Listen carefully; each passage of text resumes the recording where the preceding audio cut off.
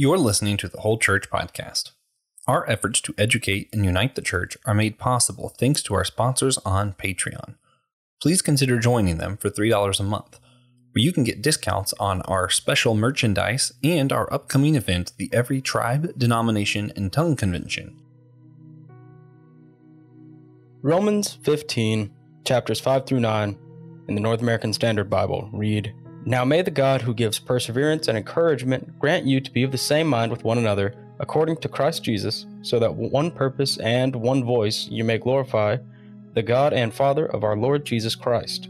Therefore, accept one another, just as Christ has also accepted us for the glory of God. For I say that Christ has become a servant to the circumcision in behalf of the truth of God, to confirm the promises given to the fathers, and for the Gentiles to glorify God for his mercy." Here, St. Paul is writing to the church at Rome, encouraging them to be witnesses to God through their love of one another.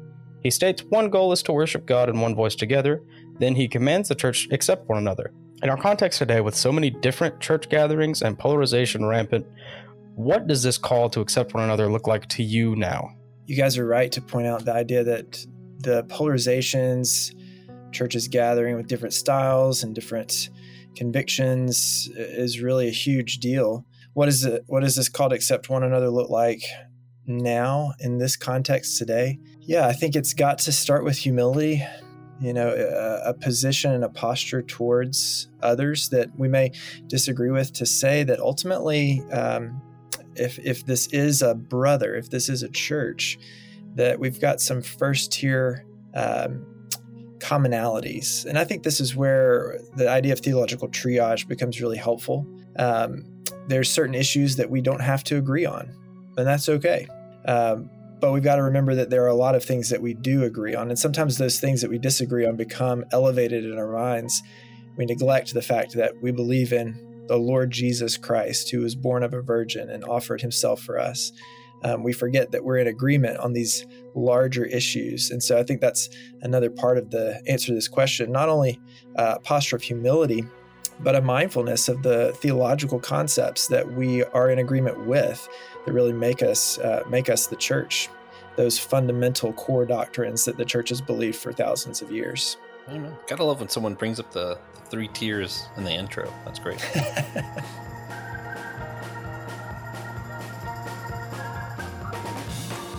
Hey everybody, welcome to your favorite church unity podcast on possibly your second favorite church podcast network. I don't know. Could be, could not be. One thing I do know, and this is just a fun fact for everybody, the word legend was actually invented in response. Some people think it was always just, had to do with like mythology and myths. No. The word legend was actually invented when Tiberius 1 was first created. And it was just a word invented to describe my co-host today, TJ, Tiberius Juan Blackwell. How's it going? Great, thanks. Yeah. An equal legendary guest we have today, Professor Andrew Lucius. We know him thanks to Dr. Peter Beck, who's been on just a couple weeks ago. Professor Andrew is the professor of worship at Charleston Southern University. Welcome to the show. Yeah, thank you guys so much for having me. I'm looking forward to the conversation. Yeah. And this is going to be the end of our church services series. We're just talking about the services of church, and something that got brought up, I think, in every single episode was just how worship was done, or worship and song was done at these different churches. So excited to talk more about that with a professor who teaches that. So should be a fun time. Yeah, and we wanted to remind you guys, check out the convention website in the description below.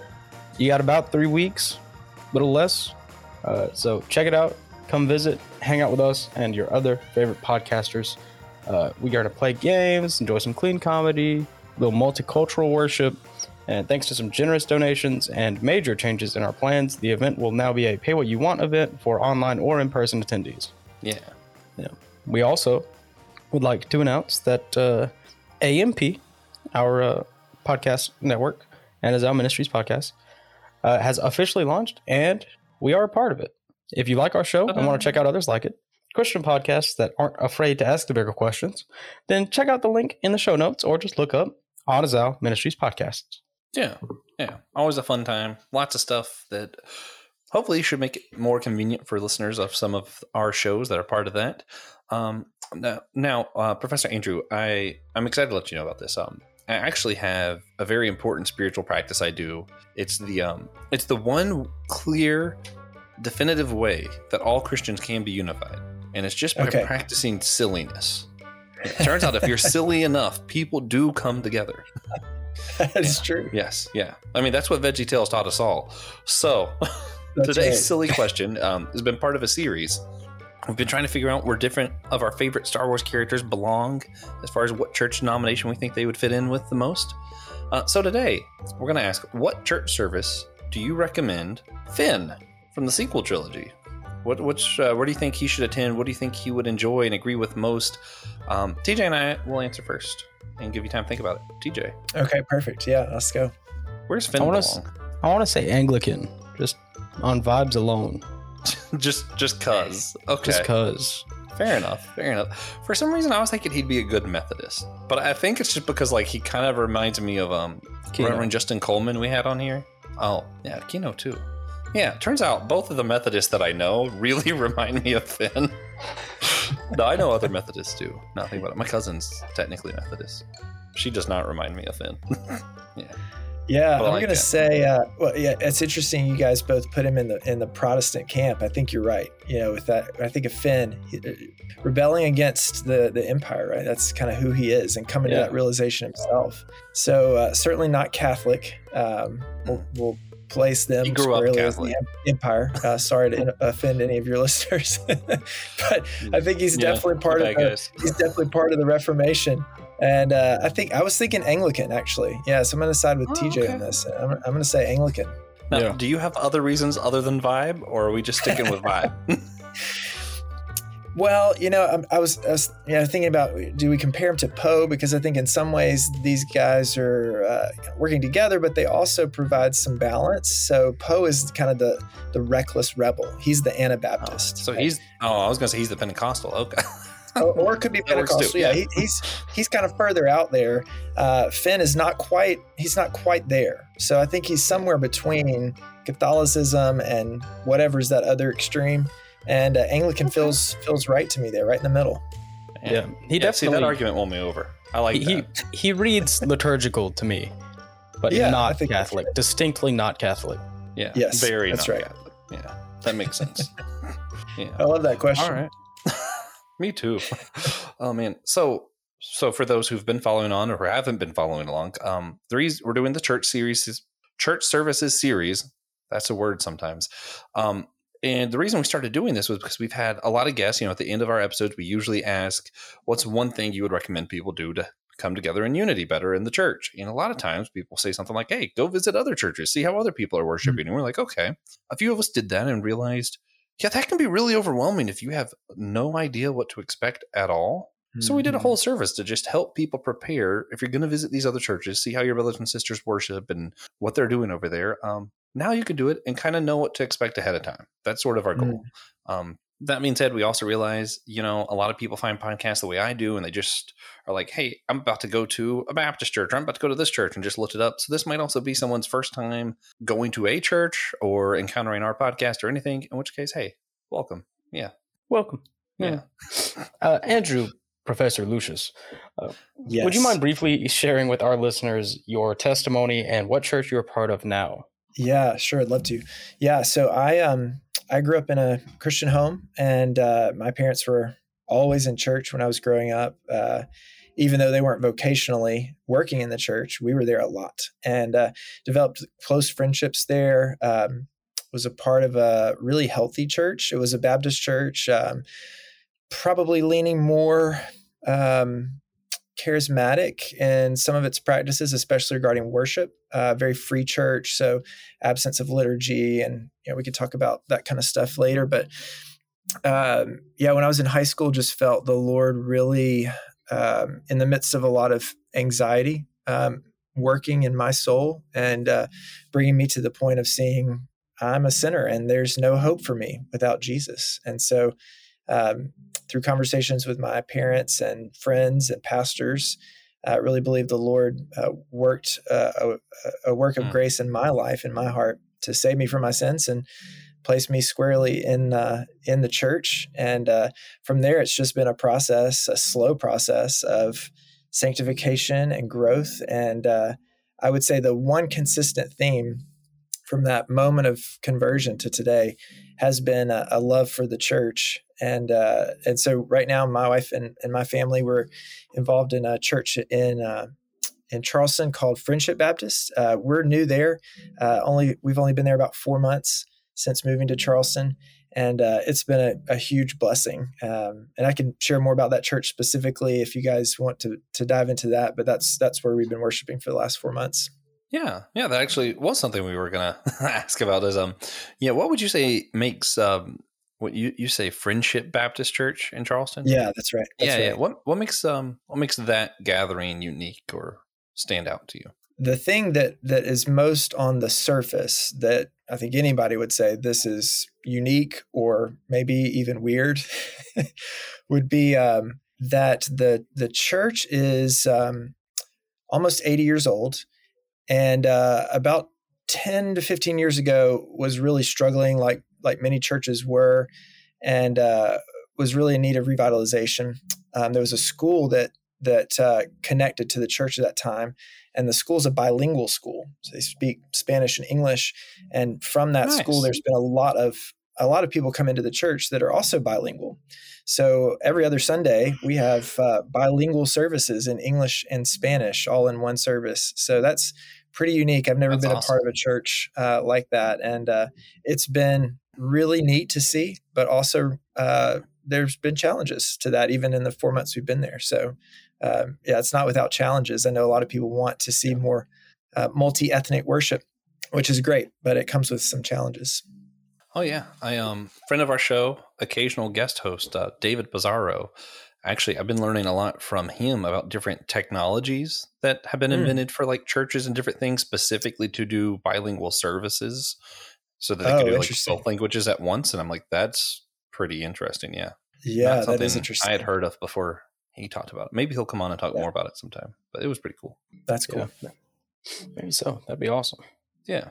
So one of the biggest differences outside of the liturgy from church to church that we've discovered is in how churches conduct their worship in song portion of their services. Some liturgical churches spread out hymns throughout the service. Some non-denominational services have modern music in the beginning of their service that could last the whole time. And some do a mix of a couple hymns and a couple modern worship songs before the sermon. When you teach your classes on worship, is it ever difficult to find a starting point when so many people have so many different ideas about what worship is going into it? Yes. Yeah, absolutely. Next question. Right, great show. Yeah. Next question. No, it's really challenging. And coming out of the church, so I served in ministry for the last 10 years. And, when you're in pastoral ministry, you're trying to discern what's the heart language of the congregation I'm serving? What is the kind of music that is going to serve them most faithfully, right? And it's a much narrower path. Even if it's multi-generational, multi-ethnic, it's going to be there's a possibility of having a more narrow idea of what that is. But when you move into academics and you're getting students from really all over the country, and you only have them for 4 years. Not only is it difficult to figure out where to start, it's a constant challenge to determine where are the students at, where do I need to take them, where's the church at, how do I prepare them for that, how do I prepare them for many different types of churches as far as song selections go. So yeah, it's a really challenging it's a really challenging aspect of it, and we don't need any help having preferences on songs. The students, even 17 and 18 years old, come already with very ingrained preferences, and those preferences become not just this is the stuff I like, but within the church, within worship, it takes on this form of this is what God likes, and I think that's where things really become difficult to work through. Because then it's this style is preferable to this style because this is more authentic, or this style is better because it's deeper theologically. So there's all kinds of different landmines to navigate around that. I think the blessing of being in academics is that I can constantly push the students towards the church to handle those specific questions. Not to say that we don't address them in the classroom, but for me to be able to hold loosely styles that maybe I don't prefer, and say, you know what, there are churches that do. And it may be that God's called you to serve one of those, and you need to be prepared for that just as much as someone would be prepared for a different style. Yeah. Okay. So you talk about getting prepared. I'm just curious as far as like what components do you teach? Like, do you teach them the songs themselves, the instruments, or just kind of more theologically, like what's behind the words? Is that right? Yeah, we're going to do both of those things. I think the idea of teaching what's behind the words is probably more unique and rare as far as the worship academics as I see it. But it is something that we're concerned about. We want students to be able to look at a song and discern what kind of theology is being taught in this song. You could even maybe label that as lyrical theology. What kind of lyrical theology is in our church, and how is that shaping and forming people to believe certain things? So we do talk about that. What I'm hoping to do most with our students is give them the tools that they need to be able to do it themselves, not just give them all the answers. So it's not a setting where I'll say we need to sing these songs but not these songs, or we need to sing lyrics like this but not like this. I'm hoping to dive deeper in that and cultivate in the students discernment and the tools needed for them to be able to do it themselves.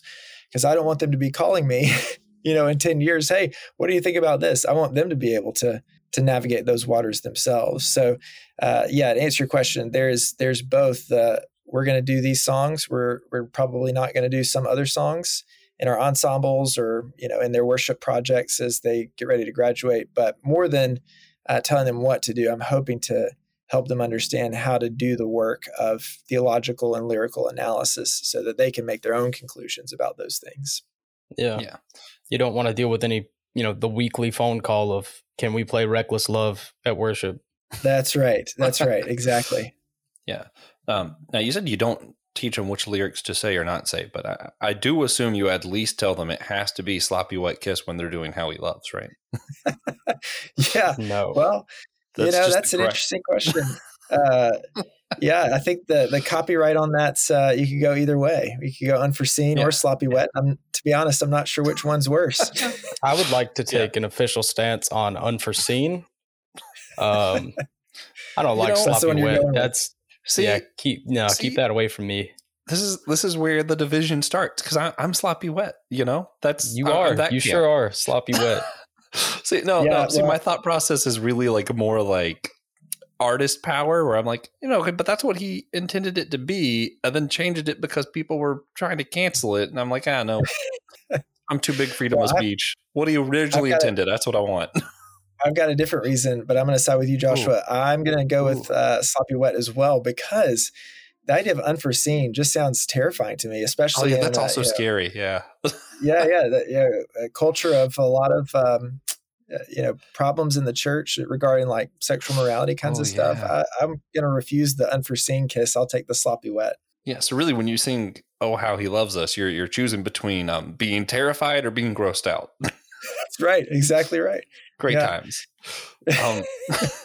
Getting a little bit back on track. What's it like to go to a class on worship? If I were to be a student, do I get taught like a specific structure? Like, I know you said not what songs to use, but do you teach them like in certain churches, you have to do hymns and break it up this way. In some places you got to do too fast, too slow. I mean, do you ever go through like this overall structure of a service when you do it? Yeah, we sure do. So this fall, actually, we've got a class called Worship Leadership.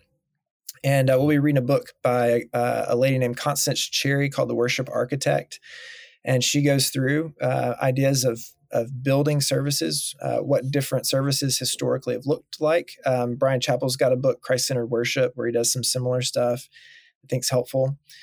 So yes, we're going to really go at this from primarily historic study of what the church has done, going all the way back to 2nd, 3rd century and moving through the Reformation, what changes happened in the Reformation, what were the things that were rejected and thrown out, of worship. There was when we think about the Reformation, I think we think a lot about sola scriptura and these kinds of things and theological changes.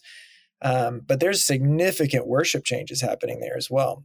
So we'll look at that. But the part of the class as well is exposing students to different styles. So they'll be required to go to 3 different worship services and then write reports on those 3. They have to be different in style. So one has to be a Catholic church, one has to be a liturgical evangelical church, and then the last one can be a liturgical free church. So again, just trying to expose them to as much as we possibly can so that they're not as shaken, right, when they see, oh, this is very different. I hope they will have thought through the process of planning the service, what other churches do, why they do it. And I think one of the things that I've come to see too is a lot of the elements between different church services are very similar. The structure changes, whether the prayers are read or not, that changes. The place of the supper versus the preaching changes. But a lot of it is all the same elements. It's just a matter of how they're positioned together and how the church interacts with them and with the pastor that's leading it. Oh yeah. Yeah. Some of the minor changes, it's easy for yourself. Like, I think it's just like human condition to elevate it because it's not what you're familiar with. But when you really think about it, you're like, that's not first year. Shout out to our friend Will. I went to Pastor Will's church. He's Lutheran church. I've been attending a different Lutheran church and I'm still kind of getting used to it. I grew up Pentecostal, so it's very different. I'm just at the point where I just accept it. I'm not going to know the hymns at all. What hymns we're doing, I'm not going to know them for several years. It's fine because there's a lot of them and I'm not familiar with most of them. But last week, there was 2 things that caught me off guard. When they did the Apostles' Creed, instead of he descended into hell, he descended into death is what they said. And I said the wrong word. And it's always awkward when everybody's saying the same thing. And you're like, oops. Yeah. I was right, by the way, but oops. And then the other one was they did the Holy, Holy, Holy, the hymn, the Holy, Holy. Yeah. And I got so excited. I was like, it's a hymn I know. Yeah, the words are different, though. So I didn't know it. Well, and that brings up an interesting idea, with the movement towards digital music and away from hymnals, especially in Baptist churches or free churches.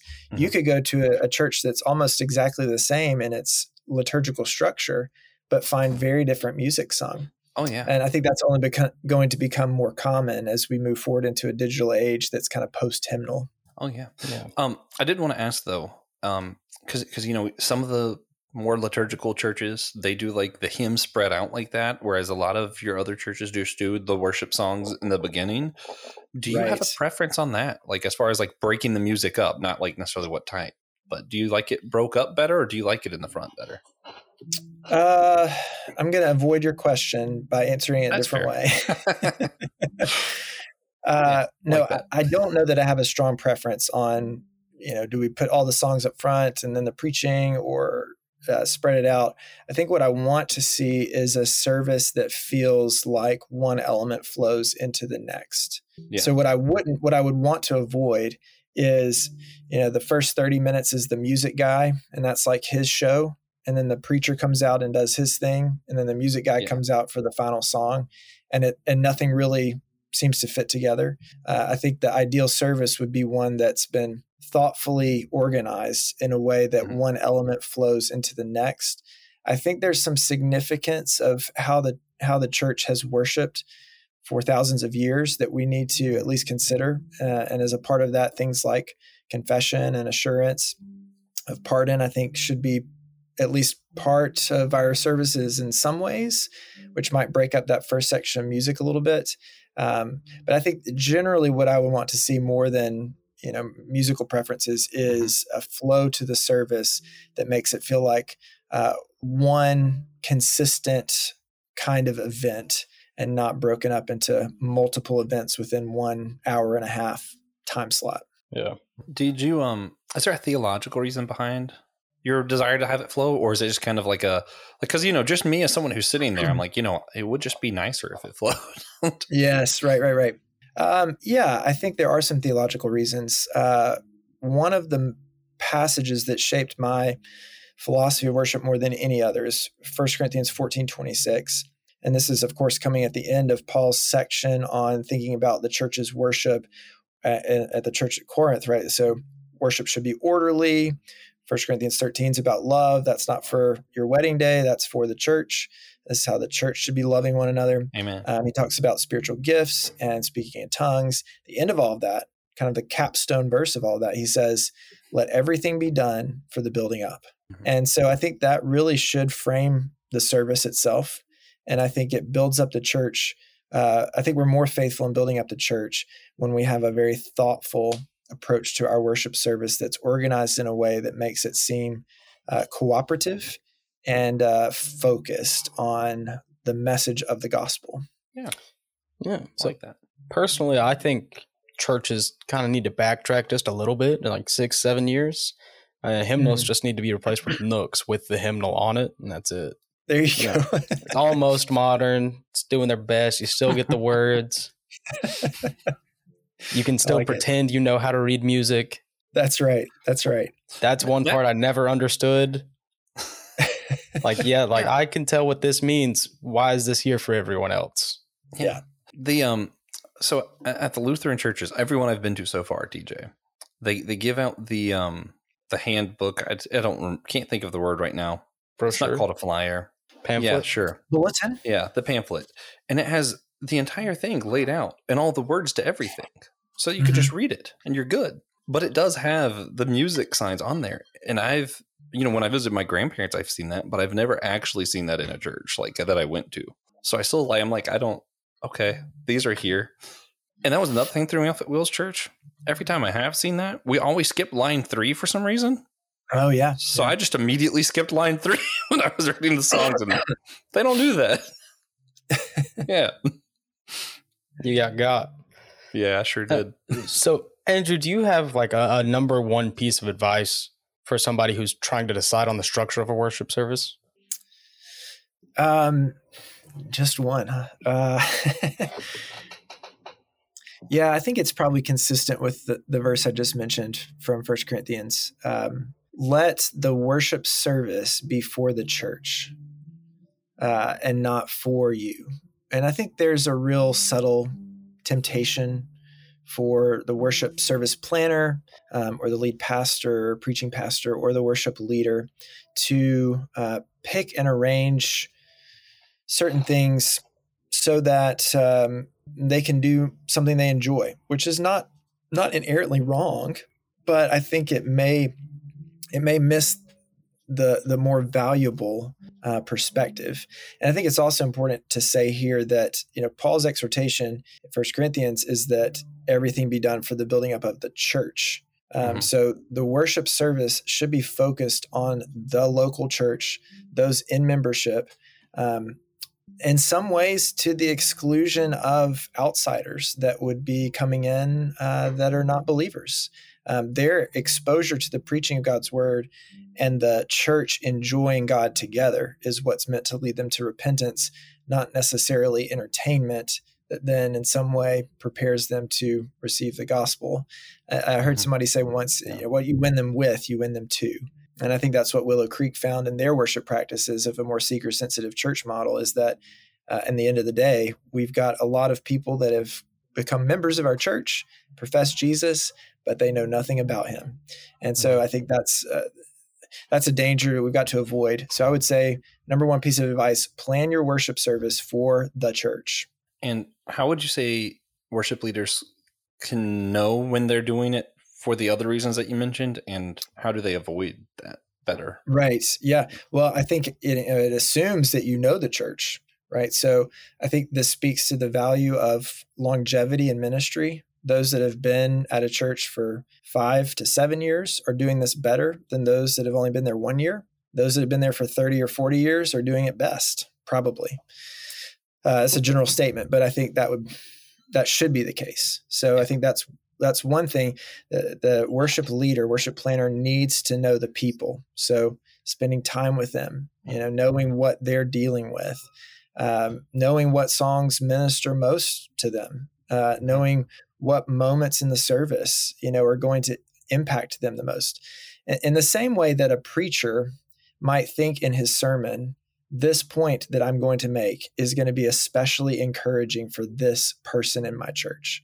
The worship service planner should also be thinking, this moment in the service is going to be especially encouraging for this person in my church, or especially convicting. And to be honest with you guys, I think that's probably the thing I miss most about ministry, now moving into academics, is being able to look out over a congregation and know what they're struggling with, know what the sorrows are, and then to be able to sing songs and to have elements of the service that are really meant to encourage them. So that would be a positive way, right, to try to move in that direction.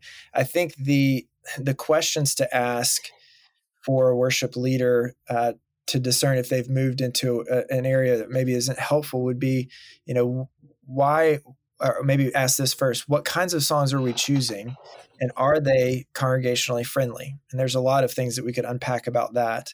How many times do we have moments in our service where the congregation isn't participating? I think that's a huge question. And there's probably others as well that we could come up with that would be more diagnostic of, are we really moving towards the people, or are we moving towards performance or those outside the church?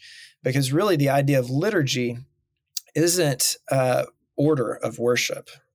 Liturgy literally is the work of the people. And so our liturgies should not just be worship service orders. They should be worship service orders that are focused on giving the church, giving the people of God work to do in worship. Mm-hmm. Yeah. All right. So do you have one good piece of advice for anyone who wants to visit a new church where they might do worship differently? Yeah. The first thing I would say is that it's a really brave thing to go into a church you don't know. And I think that's something we easily forget if we've been at a church a long time. Maybe just, one Sunday, take a little adventure out to a church you've never been to. It can be terrifying, right? Mm-hmm. Because there's all these questions that we're asking. Is someone going to come up to me and ask me a question that I'm not going to know the answer to? Is it going to be awkward? Am I going to be uncomfortable? Am I not going to know what's going on the whole time? So there's a lot of things in it. So that's the first thing I would say is, if you're looking for a church, or you're feeling that maybe the Holy Spirit's leading you to a new place of worship, that's a really brave choice. And to follow Jesus in that is commendable. As far as practical advice, though, I think one of the things that is helpful anytime we have something new, whether it be a new job or in this case a new church, is to observe and learn. To leave our mouths closed and just watch.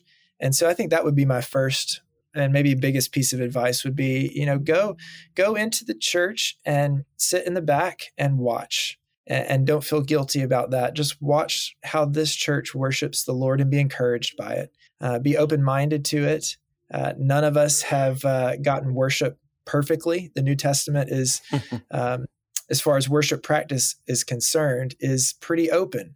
And so there's a lot of flexibility within that. So with an open mind, go and watch, and maybe even ask the question, where do I see God moving in this congregation? And just give it time. Just give it time. But I think it's helpful for us to be exposed to different styles that aren't that we aren't accustomed to. Yeah, I think it's awesome. You have students check out Catholic Church even as part of that whole exercise. Yeah. So you mentioned that when they're picking their worship songs, that part of it should be, how is this impacting this person in my church and that kind of thing.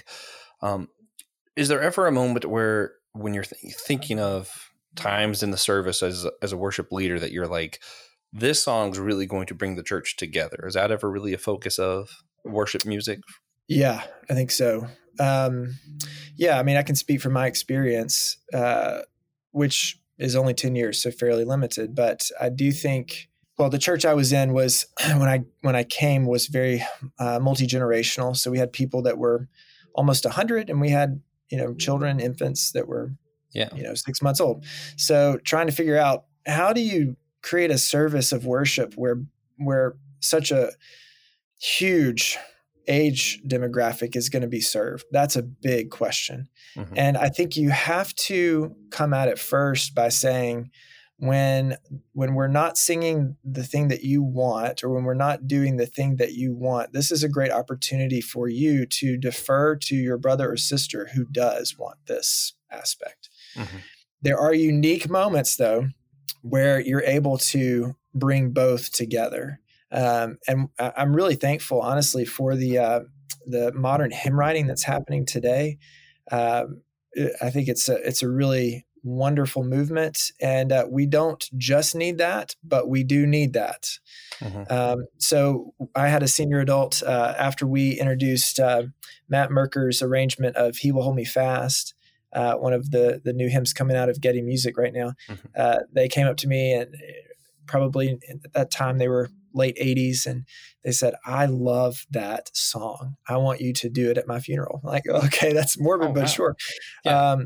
But at the same time, the instrumentation's modern. At the same time, we had college students that were really becoming attached to it as well, which really just reminded me that the church longs to sing together, and they long to mm-hmm. sing good songs together. And it's hard to find those songs, but they do exist. I think that's one of them. And oh, wow, what a beautiful moment it is when you can see true unity across different ages, different ethnic groups. Not always possible, but certainly a foretaste of what will come, right? In Revelation, where we see every tongue and tribe and language around the throne in great unity, worshiping the Lord together. Oh yeah. This is only tangentially related, but Jimmy Needham teased that there might be a volume 2 to his hymn session album. Okay. And I'm really excited about that. So it was just awesome. Today he posted on his Facebook, and I was like, do it. I love it. Yeah, we're actually at the convention. We're dropping the whole church hymn session. So it's just TJ playing the didgeridoo to different hymns. Yeah. Yeah, it's fine though. I think you'll find a large market for that. Huge, massive. I hope so. The Aboriginal demographic is all ours. There you go. So outside of the actual church service stuff, we did have a couple other questions. What do you think of the more current worship music that's being made? And do you have any favorites? Yeah, I think it's helpful. I think we need to be able to express to God our love for him, our affection for him, the theology we believe, in multiple styles and with multiple tools of expression. And so modern songwriters are really giving us vehicles for that. I think there is wisdom to say that there's some songs that are more congregationally appropriate, and other songs that I'm going to jam out on 5 days a week, and I love it, but I'm probably not going to sing it in church. That's okay. We need those songs too. And I won't give you any examples of ones I'm thinking of right now, but I do think there are some really helpful songwriters that are writing in a more contemporary style as well. I think there has always also been errant theology in hymns and in contemporary music. And I think that's the case today as well. So we have to be careful with what we are listening to and what we expose our churches to. Again, that gets back to just the thoughtfulness and intentionality with the lyrical theology side of it. Mm-hmm. But no, I'm encouraged by really the amount of songs that are being written today. And I think one of the things we've got to do better at is song curation. I don't know if you guys saw the article that came out a few weeks ago that was looking at CCLI's top 25 and really was revealing to say that there's really only about 4 or 5 groups that are writing top 25 CCLI songs. I think that's probably not a good thing. I think we've got to diversify a little bit, because if we're only getting, to get back to the question, if we're only getting a certain kind of genre of worship, then we're probably impoverishing our souls a little bit. So I think we've got to diversify more. I think we need songs that help us express our love and affection, but we also need songs that are going to help us die well. And so we've got to get a bigger theology in our contemporary music movement right now. And I think it's happening. It's just going to take some time. Does that answer your question? I can't remember what the question was. Yeah. But do you have a favorite contemporary song? Oh, favorite Like contemporary worship? song. That's a good question. It was just like an extra question we tagged on. Yeah, that's a good question. Listen Listen to Thousand okay. Foot Crutch's new album. I was gonna say it's okay if he says TJ's rendition on the didgeridoo. Yeah, the didgeridoo. Oh man. Yeah, the didgeridoo hymn sessionals, the whole thing. Oh, you know what? There's one by Tomlin that's newer that I was just listening to the other day, and I thought, man, this is a good song, but now I can't remember the name of it. That's always how it goes. Yeah, it's a Tomlin song. You know, they're all the same. They're all the same. Maybe is it easier to say? Do you have a favorite old hymnal that's like really your jam? An old hymnal or an old hymn? Or a hymn. Oh, there's a difference between a hymnal and a hymn. A hymnal is the book. Oh, yeah. Right. Okay, I thought that was just hymn was just short for hymnal. Mm-mm. Man, that's just one of those like blind. Okay. I do have something I'm going to show you guys in a second with hymnals, but no, favorite hymn is probably going to be oh man. Yeah. All right. this is a little obscure, but it's one I really enjoyed right now. It's called God Moves in a Mysterious Way by William Cooper. And yeah, it's really good. It's really good. Maybe a second honorable mention would be Dear Refuge of My Weary Soul by Anne Steele, the OG Baptist hymn writer. So for those of you that don't know, go look up Anne Steele. Good All right, stuff. Can I show you a hymnal real quick? Because this is awesome. Yes. This is awesome and fun. All right, hang on. Hey, TJ, while he's doing that, do you have a favorite hymn? No. Well, no favorite hymns. I do. Prayer Bells of Heaven. Church. But it has to be like an old Southern Pentecostal lady singing it, like who's really going to get it. But then, yeah, Prayer Bells of Heaven. And if you could do that on the didgeridoo, that'd be great. Maybe you could use the bell also. So I wanted a Methodist hymnal, so I ordered one. Looking. Yeah, I ordered one off of eBay. So I didn't know this at the time, but you guys, are y'all familiar with like Calvinistic theology and tulip and all that? A little, yeah. We've done at least one episode on that. Okay, so Wesleyans were more or less the opposite of all those things. Yeah. Arminian. Not Calvinistic. Yeah. Yes, exactly. So if you open it up, it's got this, the hymnal's presented to, I don't know if you can see it, and it's presented to Tulip Street Church. That's funny. And I just think that's awesome. That's perfect. There couldn't be a more perfect thing. I know. It just felt good. Yeah. Felt appropriate. Okay, yeah. Sorry for the digression, but I had to show you that. That's the best example of church unity ever. That's right. That's exactly right. So how do the more out of line Christian bands like Skillet, Lecrae, Toby Mac, Red, how do they play into this conversation for you? Yeah, I think the CCM movement is so fascinating. If you go back to the 80s, you've got kind of the beginnings, the genesis of all that. And I'll never forget, my first CD was Stephen Curtis Chapman, The Great Adventure. You guys probably... Oh, that's a good one. I've never heard that one, but... I got a bunch of Stephen Curtis Chapman for some reason. Okay, well, there you go. So that was a market. It was CCM. It wasn't worship music, right? It was never intended to be sung in the church. Nobody's singing The Great Adventure in the church in the 80s.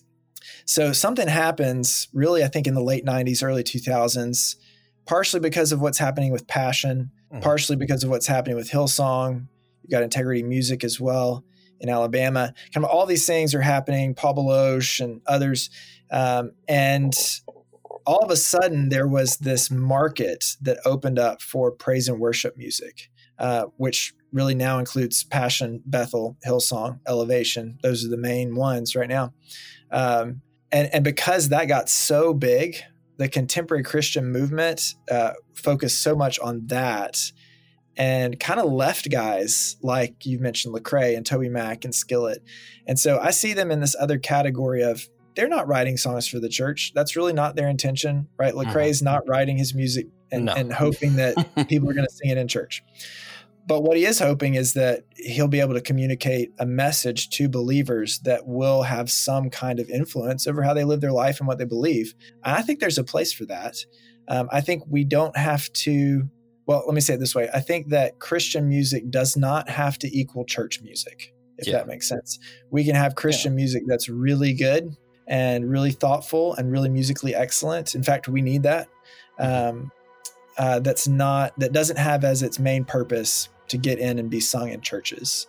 We need both. And that's where I would put Skillet, Lecrae, Toby Mac, other guys like that. Really great music. We need it. Not going to sing it in church. Although, if they did make a hymnal version of Lecrae's Background from a while back, that would be pretty great. That's a good song. Okay, all right. Well, Lecrae, if you're listening, there you go. Yeah. Now, I'm interested, while TJ's figuring out that I put him on mute because the straw noise was bad. Where does Casting Crowns fall in this? Because some of their songs I'm like, no, that could be a worship song. And then some I'm like, okay, that was definitely just entertainment. Sure. Yeah. I think it's probably going to be difficult to completely put people on one side or the other. Yeah, because it may be that Skillet comes out with a song that's like, this is really good for the church. We need to sing it. So it may be even album by album, song by song. We've got to evaluate that, not necessarily band by band. Fair enough. Because, sometimes Casting Crowns concerts do just become church service. Yeah. And maybe groups, this is a little old school, but, Delirious, Audio Adrenaline, Newsboys, those guys would have been hitting some of the same kinds of things. Like I remember singing some of their songs in youth group growing up, and we probably could have brought those over into the church if it was contemporary enough in its worship style. Yeah. I really like the Christian bands that are doing more to not just be like it felt like it was either worship or it had to be rap or rock, and they didn't just do normal music. So seeing Need to Breathe doing some like folky stuff, I was like, good stuff. Yeah. I like Rend Collective. Oh yeah, they're really good. I do love them, especially their Campfire albums. Yeah. So, do you have any questions or thoughts that get you really excited when a student brings them up that we haven't asked about yet? That's a good question. I think anytime I have a student that's making connections between musicianship and what's happening musically and pastoral care, those things make me excited. And theology is a part of that too. But, when I have a student maybe reference something that happened or a way in which they were able to use music to help move people to greater hope in God, or maybe asking questions around that. How do I use music to help encourage the church? Those are the questions that get me really excited, because I think that's when you see people are thinking about, at least as I see it, thinking about these kinds of things rightly. This is really a tool. Music and lyrical theology is a tool that should be used for spiritual formation of believers. And so, when students begin to make those connections, that makes me excited, because that makes me think, all right, we're accomplishing something here. And these are going to be people that are able to serve church members well. Yeah. What a good answer. Yeah. So earlier you told us your number one piece of advice for attending a church that does worship differently was to sit and listen, watch and learn. So what do you think could happen if everyone attended a different church to see how other Christians worshiped and just watched and learned? Yes, it needs to happen. That needs to happen. Yeah, because I think sometimes the perception is we've got the right way to do it and everybody else is wrong. That's right. And and I maybe just even kind of my own experience probably was thinking that way too. And the more I'm exposed to different worship styles, the more I realize, you know what? The Holy Spirit's here too. and it could even be that, in a different church, there's something for us to grab, something for us to gain that we can't find in our own church. And certainly we need to be committed to one local church. But as we're able to experience others, I think there's so much value in that. Top shelf would be a growing towards greater humility and charity towards other believers. I appreciate you guys and how that's such a focus of what you're trying to do. And even related to that, the ultimate sin of the early church wasn't sexual immorality. It was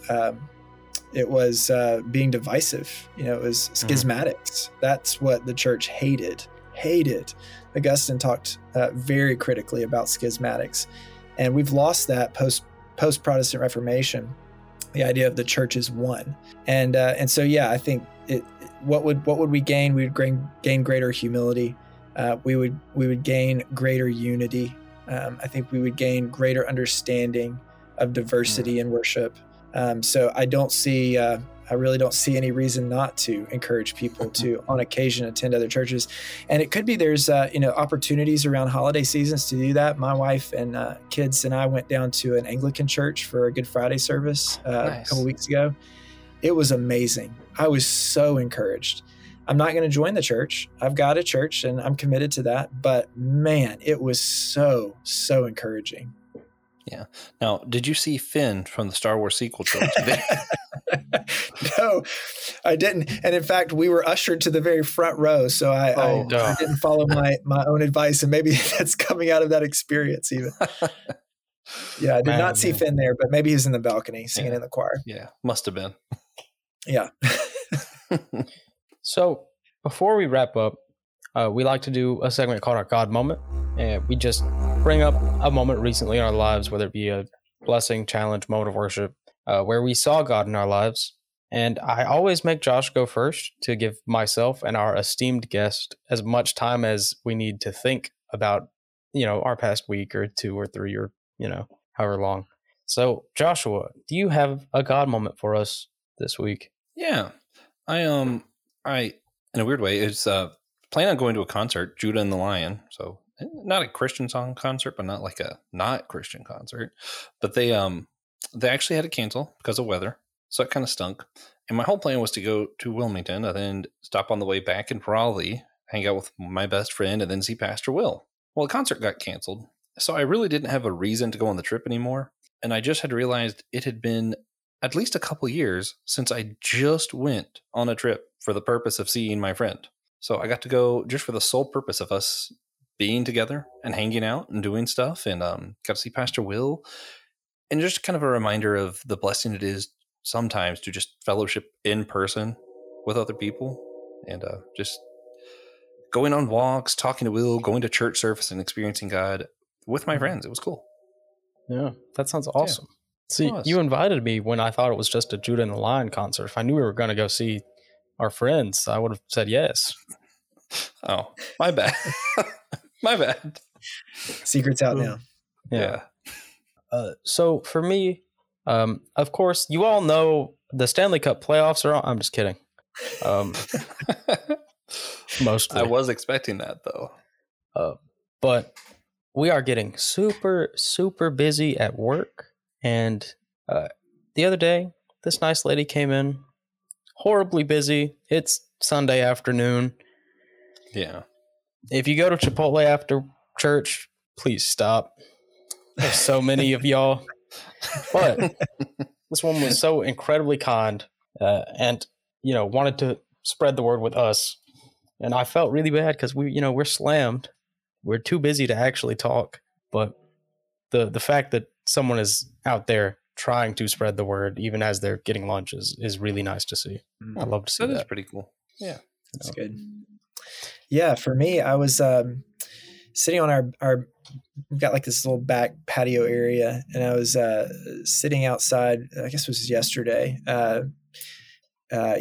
Right before I was having to come into work, and the weather was beautiful, and the breeze was blowing. I was reading the Proverbs, and it just felt so good. And it was just one of those moments of kind of isolation, prayer, and just feeling the Lord's presence. And it was so encouraging.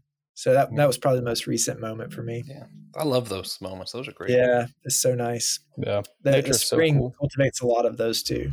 Yeah, I might go have that moment right now, actually. There you go. Yeah. So if you enjoyed the episode, please consider sharing it with a friend or an enemy. Share it with a cousin. Yeah, we like it when you do that. Yeah. The convention, if you attend, you will be able to attend one of our mini panels, of which I agreed to be the host of none, and will be hosting several. So Yeah, come check it out, perfect. hang out. There's a ping pong table in the building. Yeah, that's the reason you should go. That We're having and, money Will had a matches. crazy idea. I got to tell you about Will's idea. I'm gonna do it right now, actually. So Killer Bunny's in the Quest for the Magical Carrot, that game that we love, that we're gonna have the ultimate rematch and invite other people to join us. And Will just figured out they have a setup and can get a camera overhand, so the people who watch live can just experience like a poker game, us playing Killer Bunnies. And that sounds fantastic. So Yeah. people should Welcome know to the about convention. Watch us play this card game. Exactly. Oh man. Also, if you want to check out other shows from the Anazao Ministries Podcast Network, there's a website link down below, so you can see all the other shows that just Christian podcasts that aren't afraid to ask the big questions. Of course, thank you all for listening to this series. If you've listened, if this was the only one you listened to, this was the end of a series. Go check out the rest. Yeah. Yeah. But we hope you enjoyed it anyway. Come back next week. We'll be interviewing Josh Patterson about his podcast, Rethinking Faith. After that, we'll have a couple of live recordings from our upcoming convention, including the audio stream of the Killer Bunnies rematch. After that, Don Cock of the You Have Permission podcast will be joining us. And then finally, at the end of season 1. What? I was just saying, it is Coke, by the way. Is it? Yeah. Good. Thank God. And finally, at the end of season 1, Francis Chan will be joining us. Yeah. Just yeah. He doesn't know about it, but yeah. Yeah, he's actually just going to show up to the convention. Yeah, poor for Francis. Yeah.